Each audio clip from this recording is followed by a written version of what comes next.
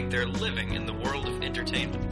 Today's guest is the internationally touring magician Matt Marcy. All right, welcome to Living the Dream, Episode 2. My name's Rich Baker, and I'm here with Matt Marcy of MattMarcy.com. I'm so excited to be Episode 2. You got the guy get the first one out of the way, and then you start with the big guns. Yeah, that's when I was like, let's get this first one going. No, first one was great. You are Master Magician Matt Marcy. I appreciate that moniker. Some people say, all of my publicity says that. No, I don't know what that means. Yes, I'm a professional magician.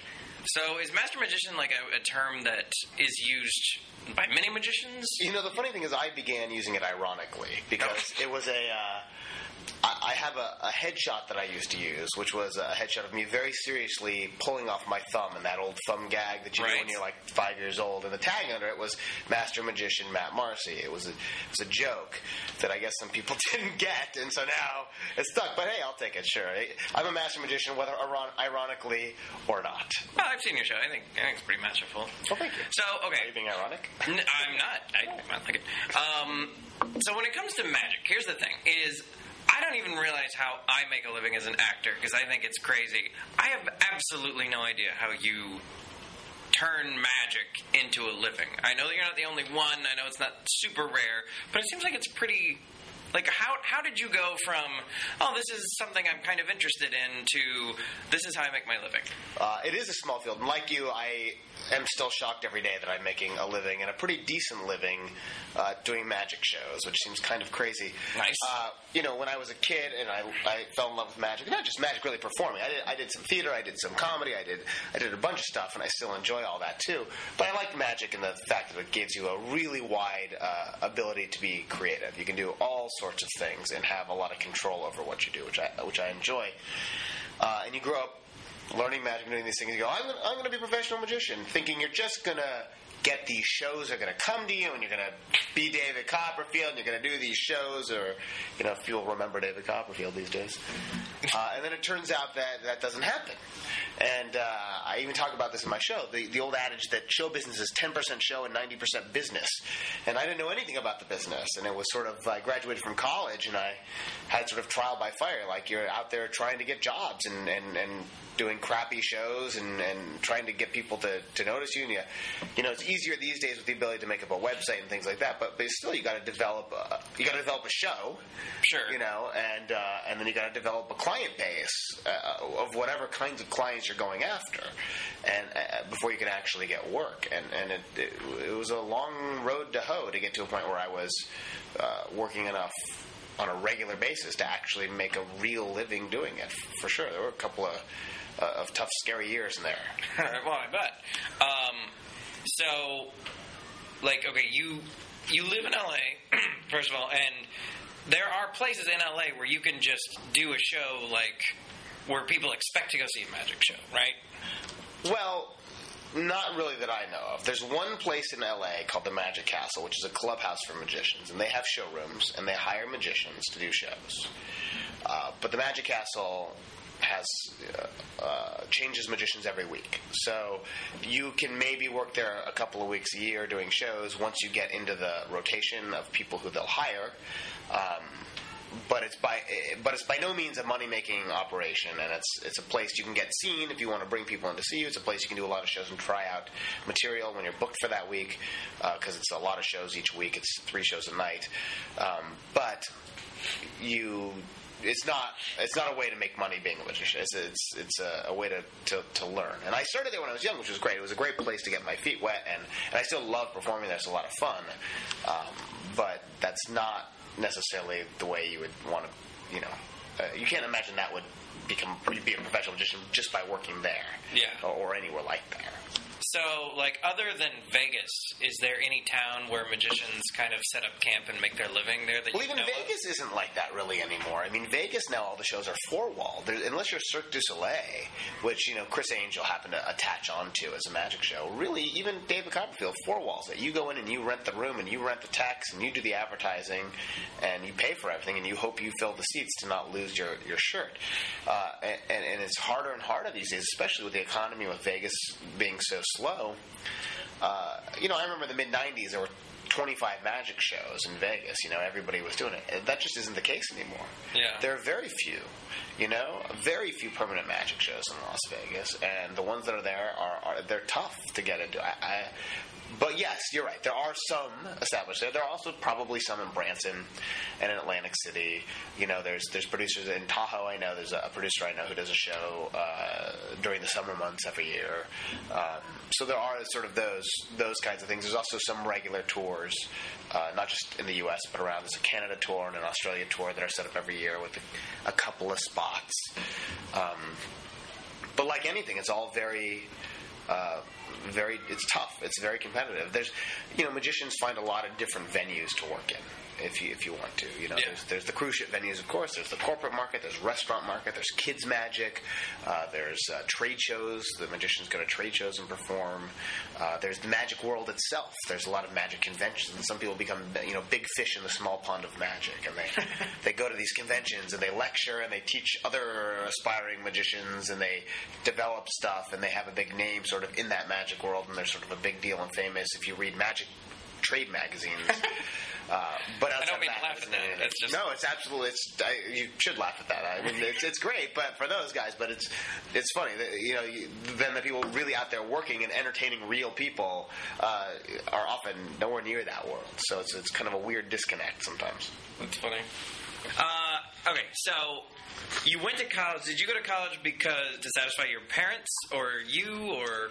Well, my parents were teachers, and I don't think there was ever a question that I was going to college. I think that it was just like, you're going to college. I mean, it wasn't like a debate. It wasn't something I considered not doing. It was just, that's the next step you take. Okay. But when you went to college, did you go with the mindset of, I'm going to get this degree, but I'm going to be a magician? Yes. I knew I wanted to come back and perform. Either do magic or do something in entertainment and perform. And I think that my parents thought that for some reason 4 years of classes would change my mind on that. It would push me more towards wanting to, I don't know, be a lawyer or something. But how'd that work out for them?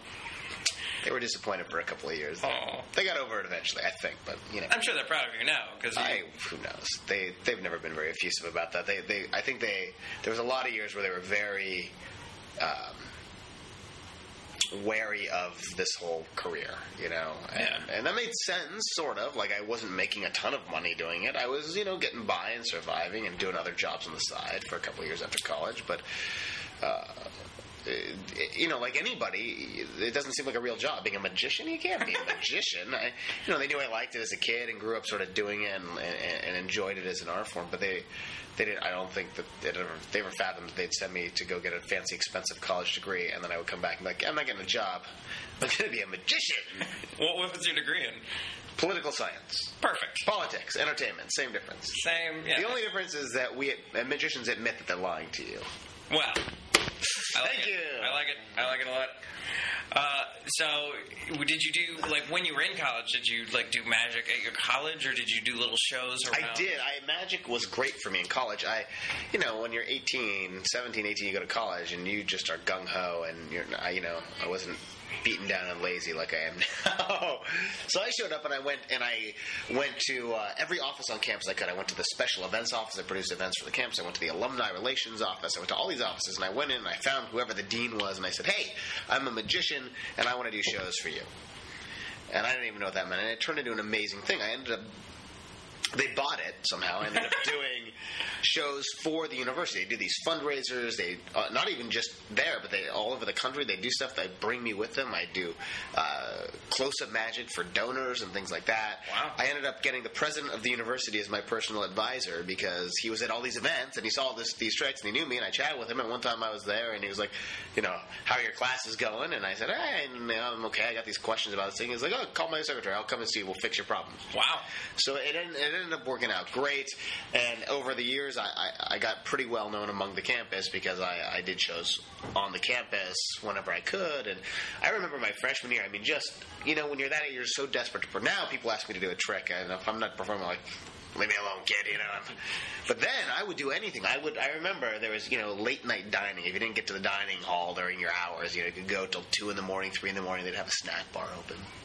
so everyone went there. Sure. And I would go stand out front of that snack bar with a little table and a deck of cards, and basically force people to stop and watch card tricks, which it was a horrible thing to do. But I got tons of practice that way, and made a lot of progress that way. Now, I'm curious. Matt Marcy in college versus Matt Marcy now. Did any of the tricks or things in your act survive all these years? Yeah. A lot of them survived, actually. Really? A lot of them survived in a altered form. They grew and developed and changed after that, obviously, as I became more comfortable as a performer and sort of understood my character on stage and my take on things and sort of the tone and feel of my show.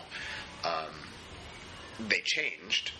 But that's the interesting thing about magic. When you get a good magic trick, for the most part, it's kind of forever.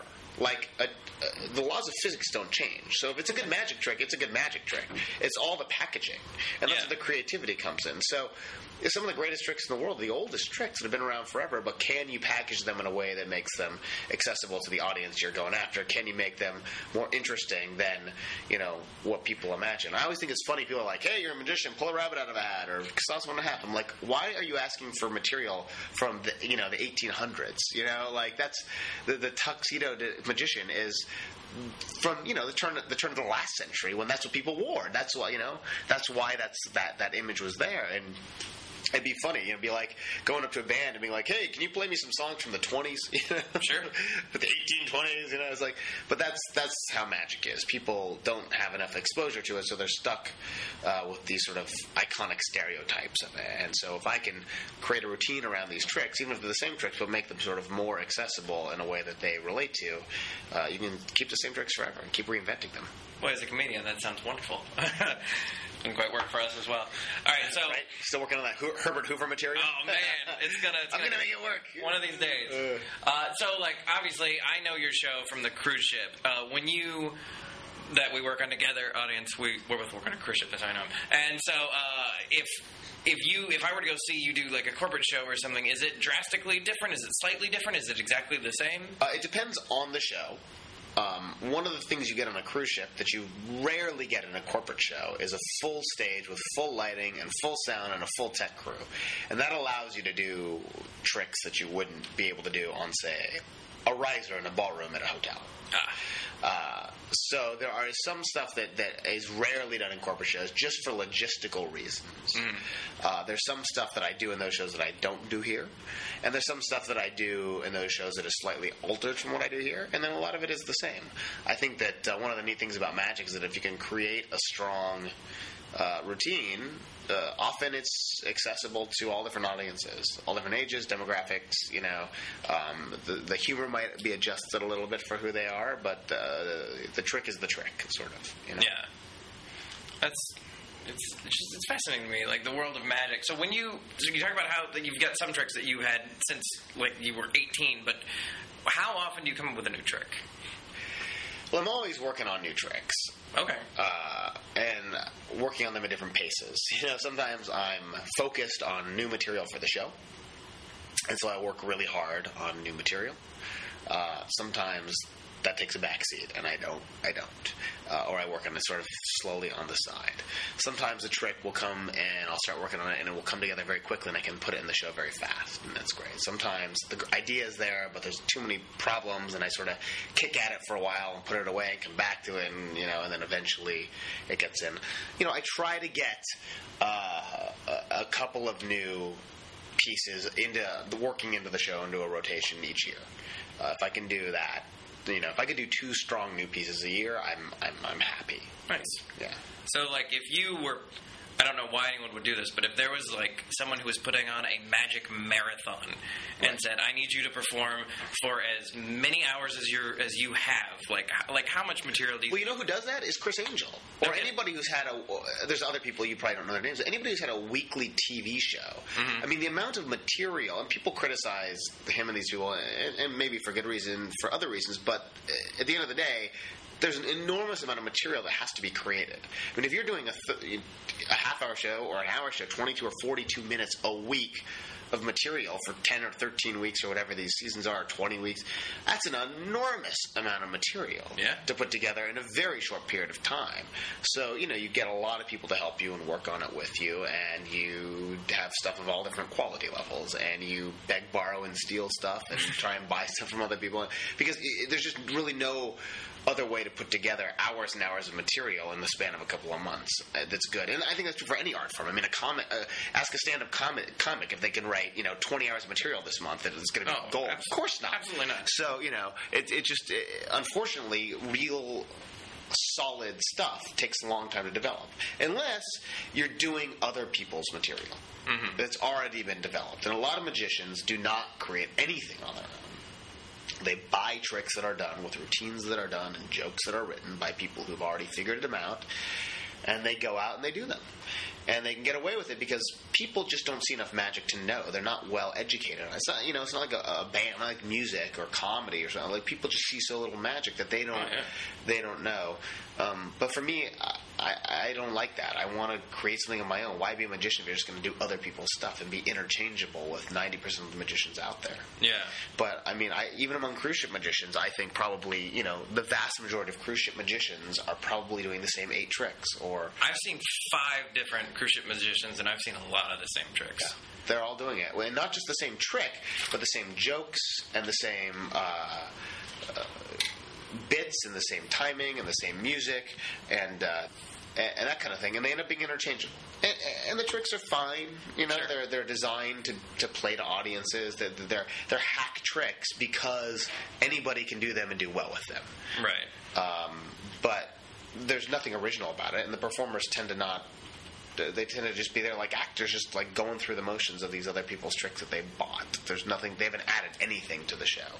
So you've got like Penn and Teller, you've got Chris Angel, Blaine, Copperfield, all these people. Like, I assume even though you're not necessarily as famous as them, you've got to be high up on that scale as far as the amount of work you get and all that kind of thing. I mean, I don't know. There's a lot of people out there doing magic, far more than I think most non-magicians realize. There's a lot of magicians in the world. Really? There are. There's a lot of them. And there's people who are high up in different levels. There's people who are famous in the magic world. They sell magic tricks, or they are in the magazines or that kind of stuff. And they go to the conventions and they lecture. And then there's people who are famous because they've done TV. And then there's a lot of people who are successful and not famous just because they're working. Yeah. Whether it be on ships or in, a lot of people have gone back to ships, actually, because as the economy died and theaters closed and corporate things slowed down and TV slowed down, the only place where you got constant audiences in real theaters were on cruise ships. So actually more and more good entertainers, I don't think it's just magicians, actually, but more solid entertainers have gone back to cruise ships. And I think that the level of cruise ship entertainment in general has risen in the last 5 years or so, as more and more people have gone back to do that, and which I think is fantastic. But yeah, in this world, being the most famous doesn't mean you're the greatest. Right. You can be famous and be a lousy magician. And I think some of those people fall into that category, and some of them fall into the category of being famous and great magicians. I think it just depends on who the person is. For some reason, I have in my head that, like, the best magician out there is some, like, Chinese man in a very small town that no one's ever heard of, who can do amazing things that only, like, 17 Chinese people have ever seen. There's a lot of magicians who are amazing that you've never heard of, for sure. Guarantee that. But it depends what you mean by amazing. I mean, there's so many different areas of magic. So what is amazing? He can do the most difficult card magic, sleight of hand, or coin magic, sleight of hand.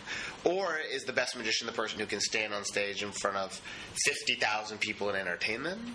Or is it the guy who can take a video camera and walk down the street and entertain? I mean, how you define best is a really tricky thing, because the art form is so broad. It'd be like, who's the best musician in the world? Sure. You can't answer that question. It's the same sort of a thing. It's Raffi, by the way. It is Raffi. Banana Phone. Love Banana Phone. I don't even know that song. Oh, really? I don't know. Ding dong, ding dong, ding. Banana Phone. You don't even have kids. How do you know that? Well, I'm a magician. I'm like a child. That kind of leads me to the idea of, okay, so you're a married guy, but you've been a magician far longer than you've been married. I'm curious, when I go on dates and people go, what do you do? And I say, I'm an actor. That is a whole conversation, and some girls are like, oh boy, I'm staying the heck away from you, and some are kind of fascinated by it. Yeah. What was it like in the dating world when you were like, I'm a magician? Well, the funny thing is, it's not just with dating anybody. There's a very clear divide when you tell people you're a magician. Either they're fascinated or they want nothing to do with you. Magic is a weird... a lot of people hate magic just by gut reaction. I don't know if they think it makes them feel stupid because they can't figure it out, or they saw some terrible magician accost them at a restaurant or a party once. But there are people who just hate magic, and you can see it in their eyes. There's that I'm a magician, and they just give you, and you want to say, wait, you don't even know about what I do, and you're and then there's some people who are just fascinated, like, well, that is crazy. In the dating world, I never picked up a girl doing magic. When I dated them, they would come see my shows, which is always good. I mean, you can't go wrong watching. Someone will actually sit through my show and see that I'm talented and competent and confident on stage. It's going to eliminate a lot of the stereotypes that may be in their head about a magician. Sure. And I think my show kills a lot of stereotypes anyway about magicians. Yeah. If you come in expecting to see a quote-unquote magician, a guy in a tuxedo sawing someone in half or whatever you think you're going to see, you're not going to see that. Yeah. So I think that helps. So, yeah, I mean, I never hid it. It was never a secret that I did magic. And I think a lot of people's reaction is, what does that even mean? What do you mean you're a magician?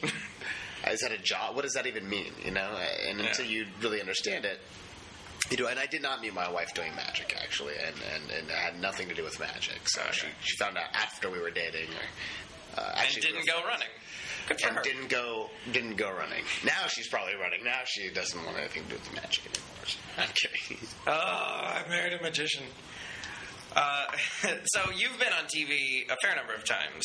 Yeah, I've been on TV a handful of times. I've done a bunch of different sort of variety shows and talk shows and interviews and things like that. You were in Fox Master of Illusion? Fox produced a show called Masters of Illusion, which I did several episodes of, and I've done a bunch of guest spots on various types of shows around the country. But for the most part, which is great, TV is always a great way to get legitimacy, and I wish I did more of it. Unfortunately, I don't create the kind of material that's right for TV, especially these days, I mean, you want flashy 90 seconds of pizzazz, sort of. And I do sort of, as you know, seeing my show, more elaborate, longer, developed routines that take 6, 8, 9 minutes, sometimes with callbacks to other things that are developed into an actual show to do in front of an audience for an hour, and not, wham bam, thank you ma'am, before the cameras. And I see this, especially now, it drives me nuts. America's Got Talent is very popular. Yeah.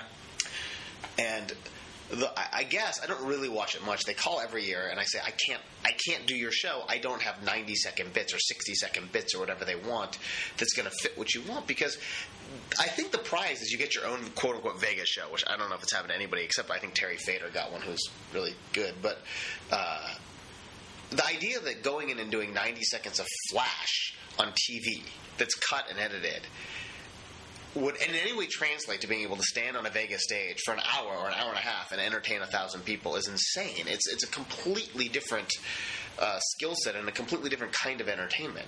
And I've grown up developing material to actually go do shows for people, to do live entertainment. And so, unfortunately, a lot of that stuff doesn't translate. I'm working on more stuff that will translate to TV just because it's good. It's good to do TV. It helps set up your visibility and your price. But ultimately, I'm developing stuff for the shows that I do. Right. Now, when you did get those TV, on the cruise ship, they always, Matt Marcy, he's been on this show and this show. Did that really give your career a shot in the arm as far as... Yeah, it helps somewhat, and you get good footage. I mean, really, ultimately, the goal of trying to... I mean, you don't make money doing TV. TV is just advertising. Even David Copperfield did all those specials. He lost money on every one, but it was advertising for him, for his show. So you get good footage, which, as you know, is very hard to get. You're getting basically a free, fancy shoot of some trick in your show or some piece in your show, and you can send that footage out to potential buyers or agents or producers and use it for that. That's really, I think, the most valuable thing about doing TV is that.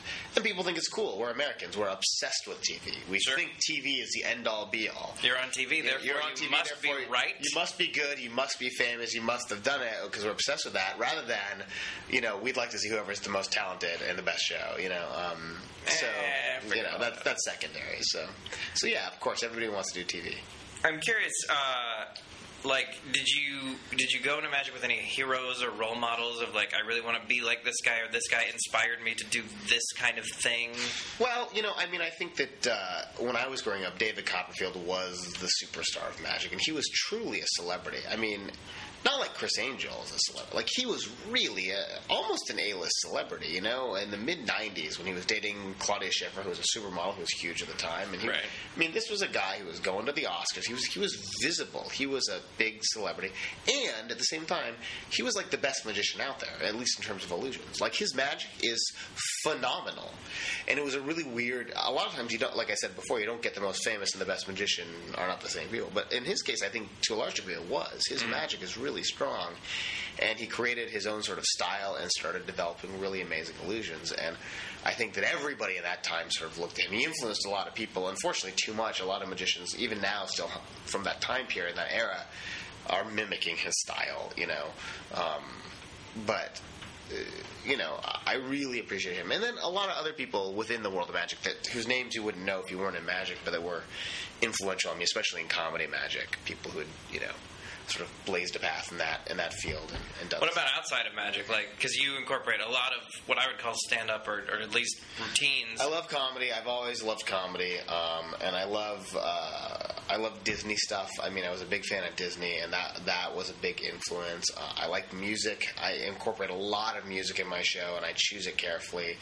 I think in a weird way, magic and comedy and even music are sort of all related. They all deal with rhythm and timing, and if you can keep the audience, the rhythm going, and segue from joke into magic into music, it can actually feel almost like a concert in a way if it's done right.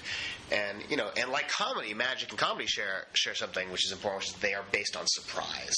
A punchline and a magic trick are based on surprise, on not knowing what's coming. You don't repeat a magic trick, you don't repeat a joke because they don't work very well the second time. And that's what's so interesting about them to me, and why they mesh together so nicely. And I never took the magic seriously. I was never like David Blaine. This is real. I'm spooky. It's these are magic tricks. And they're cool, and they give you that sort of wonder, that amazing aha feeling. But I like to surround them with comedy, entertainment, and that kind of stuff. If I ask you, let's say that I'm a 15-year-old kid, and I'm like, I want to be a professional magician. What, if any, advice would you have? Don't. Okay. I would say what I said at the very beginning, which is show business is 10% show, 90% business. If you really want to be a magician, you better decide to learn about the business, because the shows are not going to fall out of the sky into your lap. Yeah. And there's no career path that is beaten out for you or logical step to take. You can build a website and advertise and, get some shows and try and build your show. You need to get good, and you need to get to be a good performer, and you need to learn how to market yourself. And I would say, try to be original and do something on your own. But most magicians don't. It's really, if you start hopping around the internet and looking at promotional videos of magicians, they all feature the same tricks, the same stuff. It feels very consistent. Yeah. Except for a few outliers that feel different, And they're competing with you, They've got their webpage and they're trying to do it too, and they're calling the same producers and agents, and you gotta stand out somehow. I'm curious about one thing. Is of all the magicians I've ever seen, I don't recall seeing any one of them without some kind of assistant, some girl in some kind of flashy outfit, or multiple. You are the only one I've ever seen, and I didn't necessarily I didn't even think about it when I saw your show for the first time. There wasn't. It didn't bother me necessarily until I watched another magician. I was like, wait a second, Matt Marcy doesn't have some female next to him. I have had female assistants in the show before, and I have done illusions. And I may go back to that sometime. I think that there's fun and it expands what you can do. When I did Illusions with Assistants, they were all comedy-based like everything else I do. Yeah. A little sex appeal with the comedy can't hurt, I guess. But, right now, it doesn't make sense for me traveling like I do to bring somebody with me. You don't get paid anymore for bringing a big box and a girl, it turns out. So it's a lot of extra work and hassle for that. And, I did a theater show last year that went up. I did 2 runs of it, a long weekend and a 5-week run of a theater show. It was a 90-minute show called Disillusioned Confessions of a Serial Magician. And it was a one-man show that was really only about 25% magic, and the rest of it was storytelling and multimedia, and it's an actual narrative story that incorporates magic, and it's sort of my long-term project. But there is a girl in that show. And it's an actress who plays a lot of scenes with me, but then also acts as an assistant in that show. So I got to do that in that, which is it's fun. You choreograph the stupid cheesy dance numbers, and it's all played for comedy when I do it there. But it is fun to have a girl in the show. It just doesn't really make sense for me with the current show I'm doing right now here on the show. Yeah. Now, if somehow Illusions and All Magic were zapped away from the world, I don't know how that would happen, but let's just hypothetically say it would. It would be magic. But if that happened, magic gone, what do you do with your life? I am fully unemployable at this point. I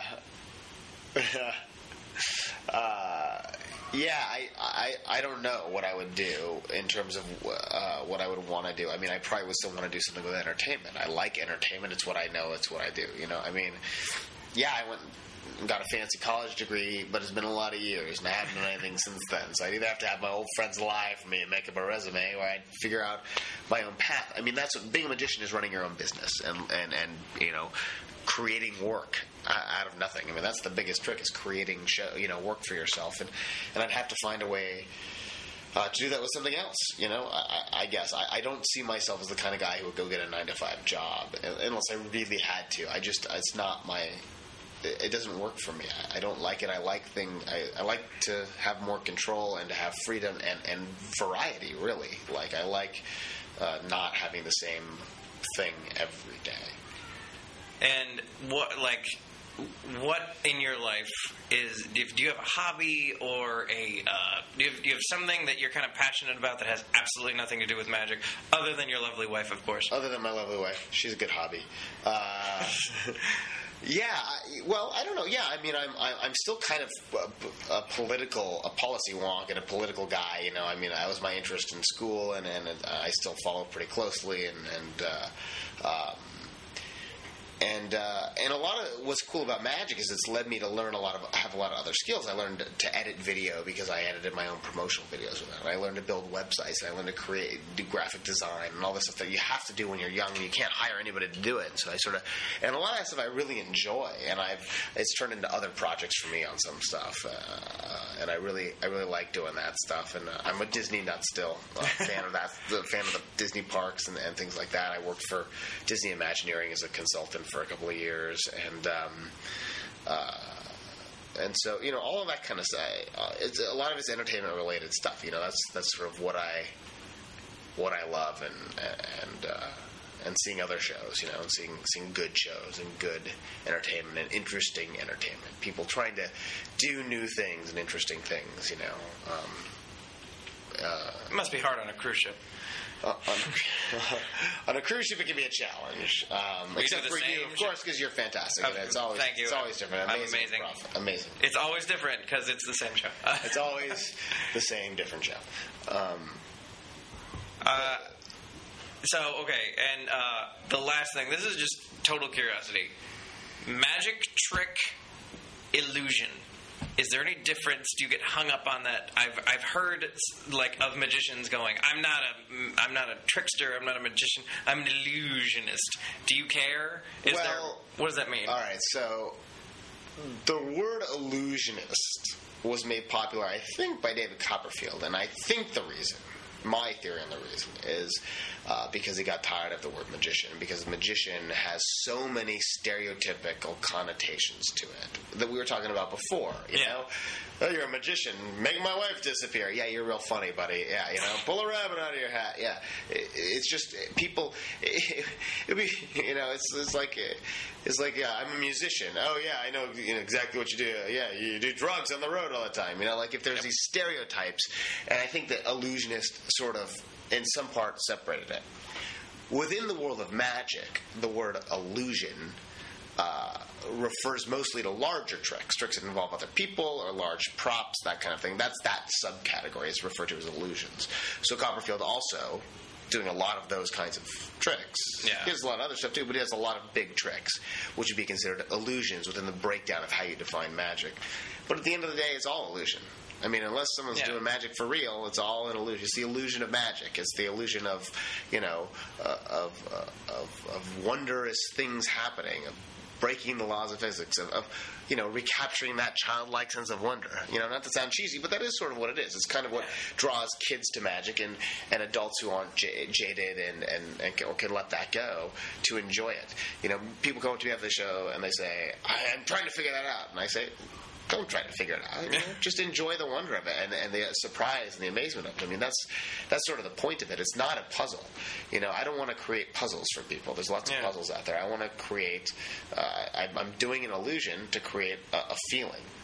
You know, it is interesting to me the comparison you made with a musician or with a comedian. Like, very rarely, if ever, is someone watching a guitarist and trying to figure out what chords they're playing, or is someone watching a comedian trying to figure out how they put together their punchlines. They're just enjoying it. But for some reason, magic has that inherent thing of everyone wants to figure it out. It does have that to some degree. Some of it's because a lot of magicians are bad and they create the character of I'm going to fool you, and I've always tried to entertain before fool. And I also think that, you know, people have less exposure to magic. Yeah. You know, it's why magicians can get away with being more mediocre. And it's why magicians suffer from bad magicians. There's a lot of them. You know, you don't hear a bad band play. You don't hire a band for your party saying they're terrible and you say, I'm never listening to music again. But if you hire a magician for your party and they suck, you're probably going to say, I'm never going to see a magic show again. And it's really unfortunate, but magicians get lumped together as all being the same because people really don't understand that they're different. It's why the greatest compliment I can get from people coming out of my show is, I don't like magic or magic shows, but I liked your show. And I think it's because it breaks all their expectations. They have a stereotype in their head that this didn't match. Yeah, my husband made me come see this. I didn't know that I liked magic shows. You know, it's that kind of a thing because people just don't know much about the art form. Yep. Matt and Marcy of mattandmarcy.com. If you want to, I guess on your website we can see, you know, if we want to hire you, we can go to the website to see some videos of stuff. Of my tens of listeners of my podcast. Of your tens of listeners. Who knows? One of them could be a billionaire who wants to... You never know. And I will give him a discount and only charge a couple of million. You heard it right here, Living the Dream Podcast. If you're a billionaire... you get a little bit of a discount. A small discount. If you mention Rich. Exactly. Thank you for being on the show. My pleasure. Thank you. Special thanks to Phil Ranta and the Comedy Podcast Network. Original music composed by Diana Lawrence. Email me at livingthedreampodcast@gmail.com.